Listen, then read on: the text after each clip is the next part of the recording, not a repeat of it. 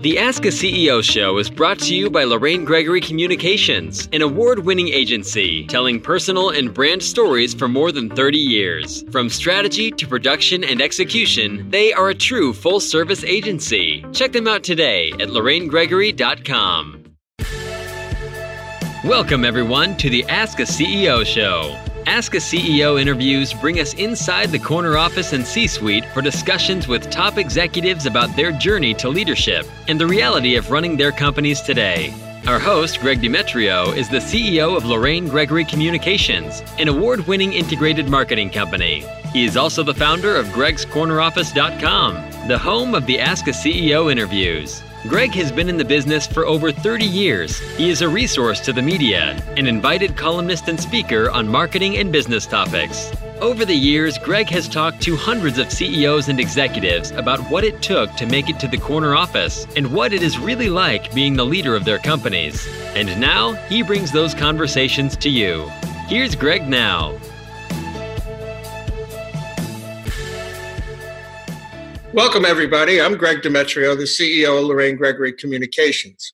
And this is Ask a CEO, a show that brings us into the executive suite and finds out what the reality is from some of the top CEOs in our region. But today, I'm glad to announce that we have a really top financial advisor, Mr. Larry Sprung of Midland Financial. Midland Financial is an SEC-registered financial advisory firm. Larry's been in the business for 20 years. He's been working with clients to advance their personal asset base and create good futures for them. He's a hands-on guy. He believes in education. He created something called the Midland Minutes to get information out to his clients. He's also created a free app so that they can monitor their assets. He's a devoted national board member to the Association of the American Foundation of Suicide Prevention. He and his wife, Denise, have raised over $1 million through the Keith Milano Memorial Fund. He's an active volunteer for Binghamton University, where he chairs the Long Island Alumni Chapter. And if you've seen any of Larry's social media posts, you know he's a devoted hockey dad and a fan of microbreweries. So welcome, Larry. Thanks for taking the time to come to us. Thank you so much, Greg, for having me. I appreciate it, and I'm excited to be here. Thank you. It's been a very interesting time because of the COVID situation. I'm not in my studio. You're not in your office, and yet we're still here communicating. I think that's a benefit of technology today. So it is what it is. It's not, studio quality. It's not broadcast quality, but we can still have a great conversation. So thank you again. Yeah, my pleasure. I 100% agree with you. A lot of our conversations have been around. Imagine if this happened 10 or 15 years ago, how different it would be, and things like this would not be able to even take place. Crazy. No. Yeah, it would be very different. And phone conversations are one thing, but I think the addition of video to our ability to communicate just changes the whole dynamic. I think the day of the conference 100%. Call is over, because people are getting used to doing Zoom, et cetera, one of the other platforms. So agreed. Every business has been affected. Ask a CEO has been affected because now we've changed the format and we're talking to CEOs more about what their experience has been under the COVID crisis situation. So even that has changed, right? So going back to the early days of the pandemic, right? It became a cause of great anxiety and fear, even panic, even in the marketplace, with businesses, with individuals. We were all faced with the reversal of all time and had no idea what was coming at us. So your clients must have been the same. How did you deal with them at the initial stages of this? Yeah, so Greg, that's a great question, and it's one that we're still grappling with in the midst of this pandemic. But this has been unique. I've been, as you mentioned earlier, in the business for over 20 years, so I've seen several, almost 5 or 6 of these financial downturns, if you will, in my career, and usually they're very similar in nature. The thing that made this quite different is the fact that it was a financial event that was really tied to a health crisis. And what really exacerbated people's concerns in this environment was the fact that not only did they have to worry about their financial well-being and their financial health, but they also had to worry about their physical well-being and their physical health. And that anxiety really rung even deeper and higher for a lot of individuals. And in the height of the pandemic, in the height of the outbreak back in March, a lot of our conversations were, for people not to panic, because it was a very easy time to panic, and it was definitely not the time to panic. I mean, the market went down, it just like it hit a brick wall, and it had been doing 112 miles an hour, and then just boom. Yeah. And didn't even get a chance to hit reverse. It just fell off the cliff. So, I mean, I know I was quite nervous just from the business side, because when the market takes that kind of a hit, everything goes down. So we were watching projects get canceled. We were watching long-time clients saying, hold off, we're not going to do anything right now. So the uncertainty was a challenge. And it must have been a challenge for you, not only in the beginning, but now even going through. So you have to talk about short-term and long-term advice with your client base. So how are you handling that? Yeah, so I think a lot of what we do comes down to planning. We're a planning-driven firm, and we believe in having a financial game plan for our clients.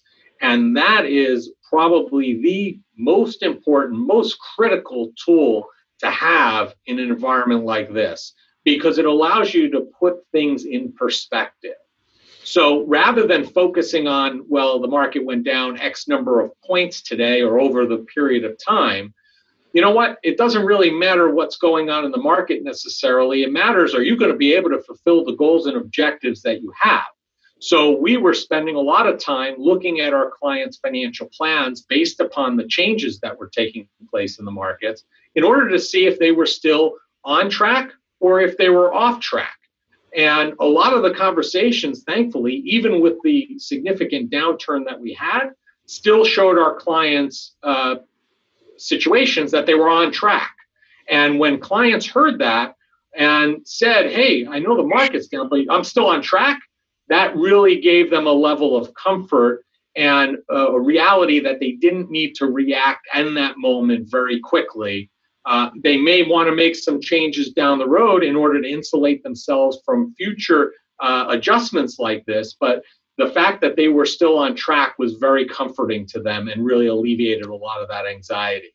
So your job was to provide the security blanket, if you will, and not avoid them making knee-jerk reactions, because that would be detrimental, right? Yeah, I like putting it in perspective and putting things in perspective. And, you talked about the power of video earlier. If you're walking down the street and you pick up a pebble, the smallest pebble, and you put it this close from your eye, it's going to look like the biggest boulder, a tremendous roadblock that you're never going to be able to get around. But you take that same pebble and you put it at an arm's length and you put that thing in perspective, it's not a big deal. And this is the analogy that we have to use with our clients, because most of them are long-term in nature. They're invested for a longer-term goal and objective. And unfortunately, when these events happen, those long-term goals, objectives shrink to very short-term in nature, and they forget about the long-term. And it's our job to remind them of what their goals and objectives really truly were. Part therapist, right? 100%, no doubt. So you mentioned video again. And, I've been privileged to see some of the Midland Minutes. Can you tell us how you came up with that and what the purpose is and what your feedback's been from your clients? Yeah, so it was just something that we developed probably like 3-4 years ago. I would take my cell phone, just take a quick video about a timely topic or just a general topic. And then as time went on, we really added some additional purpose to it. And we've used it as a tool to continue to educate people about just general topics, to make announcements about the firm, as well as non-financial topics. My most recent posting was on Mental Health Awareness Month. So it's really just a tool because everybody reacts differently to different mediums. Some of us react very well to getting an email or reading a blog. Other people that doesn't resonate with, and they don't have that attention span perhaps to read. But if they see a video that catches their attention, they'll listen to it and see it. And the videos have morphed from the topics to what we've done. When I first started, I filmed them in the same spot in my office. And what I started realizing was they all look the same. So I started taking them out in different environments to make them look different. We added closed captioning. So if people are in their offices watching the video, but they don't want to turn the volume on, they could still see what's going on. And we've also incorporated last summer, for example, I went on a trip to South Africa. And along the way, I took 12 or 13 different clips of our trip along the way with elephants and with giraffes. And I shared that experience with my clients. And it's been a very good experience because my clients feel like they're hearing from me. They're part of my life, both on the financial end and the non-financial end. Yeah. And lastly, the video that's gotten the most traction, and I would recommend this to any firm, and you as a marketing person, I would suggest, I would think, agree, is we have a video where I explain where the name of my firm comes from, Mitlin, how that name came about. And by far, that is the most watched video, most talked about. Any prospect that has ever come in, for the most part, always mentions that they saw that video and really enjoy the way that we determined our name. So it's really just a way to share us personally and professionally with everybody. You need to communicate on lots of different levels, and one of them is the very human level. And that seems 100%. To resonate very well when you take off your CEO hat and you put on your Larry Sprung hat. People like that. I try to do that, and I don't know if I'm successful or not, but it just comes easy to me to be more personal and to be more open.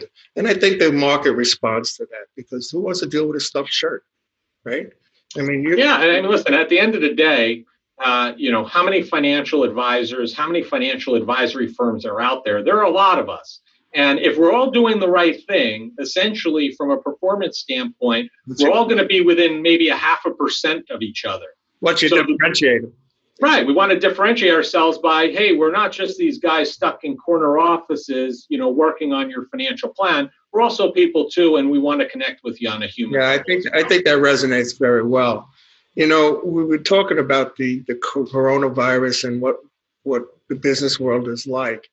I mean, every single aspect of American life's been impacted across the board.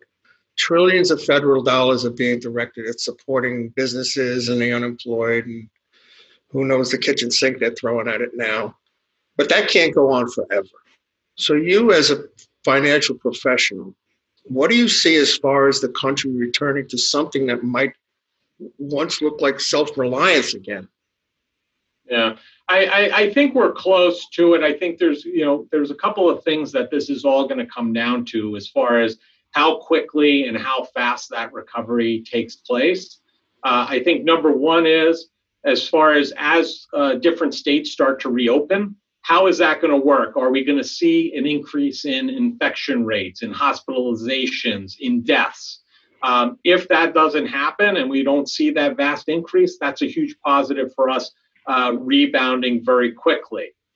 Number two, I think, is how quickly can they come up with a vaccine, and is the vaccine going to be a prophylactic that's going to prevent you from getting the coronavirus? So if it is, and we can get that vaccine, the quicker, the better, one that's effective, not just to get it out there, but one that's effective, that's going to help us recover more quickly as well. And I think the third thing that's an unknown, I think 1 and 2 we're on a very good track for. And if those go well, I think we could see the economy start rebounding significantly in the 3rd and 4th quarter of this year. The one thing that is kind of a question mark at this point, if we don't have a vaccine, is when we do enter the fall and winter months, when we are normally attacked by the flu, the regular flu, what is there going to be this resurgence of the virus? If so, what's the impact going to be? Hopefully, after several months of living in the environment we are now, people are going to feel more comfortable and get used to the process of sanitizing your hands, not coming to work if you're sick, and all of the things that we probably should have been doing. And hopefully that'll help us. But we're pretty confident that we're going to see this thing bounce back more quickly than some other financial events we've seen in history. And our expectation is Q3 and Q4 are going to lead us in the way. Q1 is over, and we were, it was not a great quarter. Q2 is going to probably come out as the worst quarter in history. I don't think there's any ifs, ands, or buts about it, but we're pretty confident that we're going to have a nice rebound Q3 and Q4 this year. That seems to be a pretty widely held view, and I just hope everybody's right about that. But I'd like to talk to you about something that's close to your heart. I know you're a devoted national board member for the American Federation of Suicide Prevention. Can you tell us how you became a board member and what we should know about the organization and how we could help? Yeah, sure.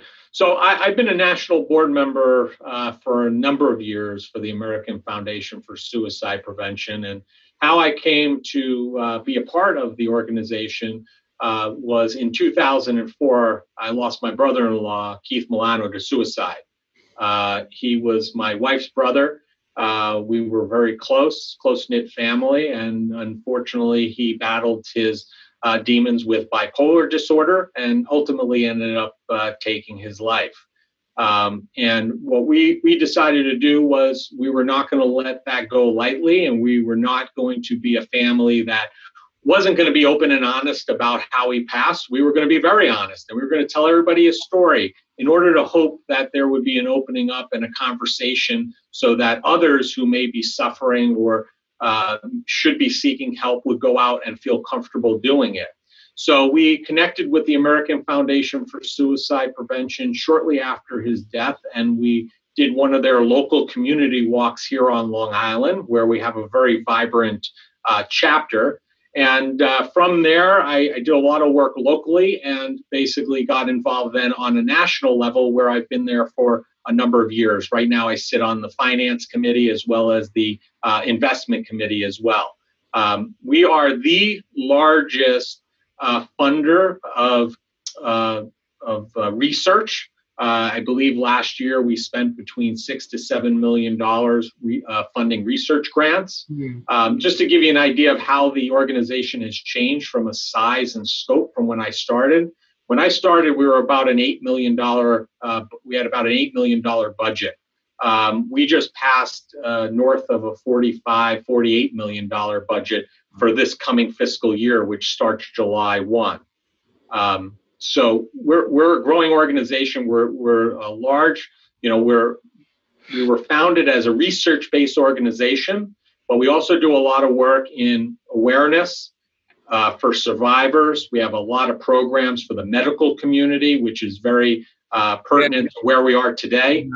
We have, there's a very high suicide rate in the medical profession. That was one of the things I was going to follow up, ask you about, was because these doctors and nurses are seeing death like they've never seen before. They're being traumatized every day, working ungodly hours in terrible situations, stress-filled. Yeah. That's a progenitor to PTSD for sure. So is the organization like taking a hard look at how they might get themselves to help those people if in fact the suicide rate starts to go up in the medical profession? Yeah, so I mean, that's certainly something we're looking at. Keep in mind, we don't provide support if somebody needs immediate attention. We would highly recommend them, dialing into the suicide hotline. We provide resources to professions, but it's definitely something that's out there. Our chief medical officer has been on those town halls with Anderson Cooper over the last several months, talking about the mental health aspect of COVID. But yeah, I mean, for an organization that right now we're working on a project called Project 2025, where we have an audacious goal to lower the suicide rate by 20% by the year 2025. Being that this event is, a health and a financial, it's definitely going to, we expect to see a spike in suicide rates, unfortunately, and mental health needs based on the COVID crisis. I think the thing that we all have going for us is, we talked about technology 10 years ago. 10 years ago, people weren't even talking about mental health. If you look back to 2008, it wasn't even on the radar. And to have, the city of New York, for example, to set up a mental health hotline, that is a huge addition that 10 years ago we didn't have in the financial crisis, and we could have used. So I think the big thing is with organizations like us, AFSP, people like you who've come out and talked about your story, people like me, people like Anderson Cooper and some of those big name folks, Michael Phelps, for example. It's really led to this openness where people are feeling more comfortable to talk about their situation, but more importantly, seek the help and guidance they need. And hopefully we're on a path to stem the tide. But those are people who are definitely going to need help. That's wonderful, wonderful, wonderful, all wonderful, because you can't throw enough help at these people who are suffering, and just the stigma is big, and they need to understand that we're all here to help. We understand, we've been touched by it. So we're here. So I praise you. I thank you for your involvement in that organization. It's very commendable. So without taking up your whole work day, all right, I want to thank you very much for stopping by to talk with me. You got it, Greg. I appreciate it. If we operate in a unified fashion, we all become smart, we follow the guidelines. Even if we don't agree with all of them, we follow them anyhow. We'll come out so we can take a look at where we were when this all started and focus on getting back to that. If your prediction is correct, Q3, Q4 is going to be the rebuild process. And with any luck, Q1 in 21, we're back. And I hope that happens. So I thank you very much for your advice. I thank you for your input, your expertise. Oh, before we go, tell us about your podcast that you're building. Oh, that's to come. We'll be launching that in September 2020. So look out for it. It's going to be the Midland Money Mindset. So we're going to be talking about financial topics as well as non-financial topics. So stay tuned. That's terrific. Thank you. I didn't want to go without mentioning it because that's all right. I appreciate it. Thank you, Larry. You take care now. Thanks, Greg. Great seeing you. Safe. Have a good day. Bye now. Be well. That's a wrap on another Ask a CEO interview. We hope you enjoyed the talk. We'd love to hear from you. Visit gregscorneroffice.com, click the Ask a CEO tab, search your favorite listening app, or view on YouTube. Click the subscribe button, and don't forget to like and follow us on Facebook. Until next time, goodbye from Ask a CEO.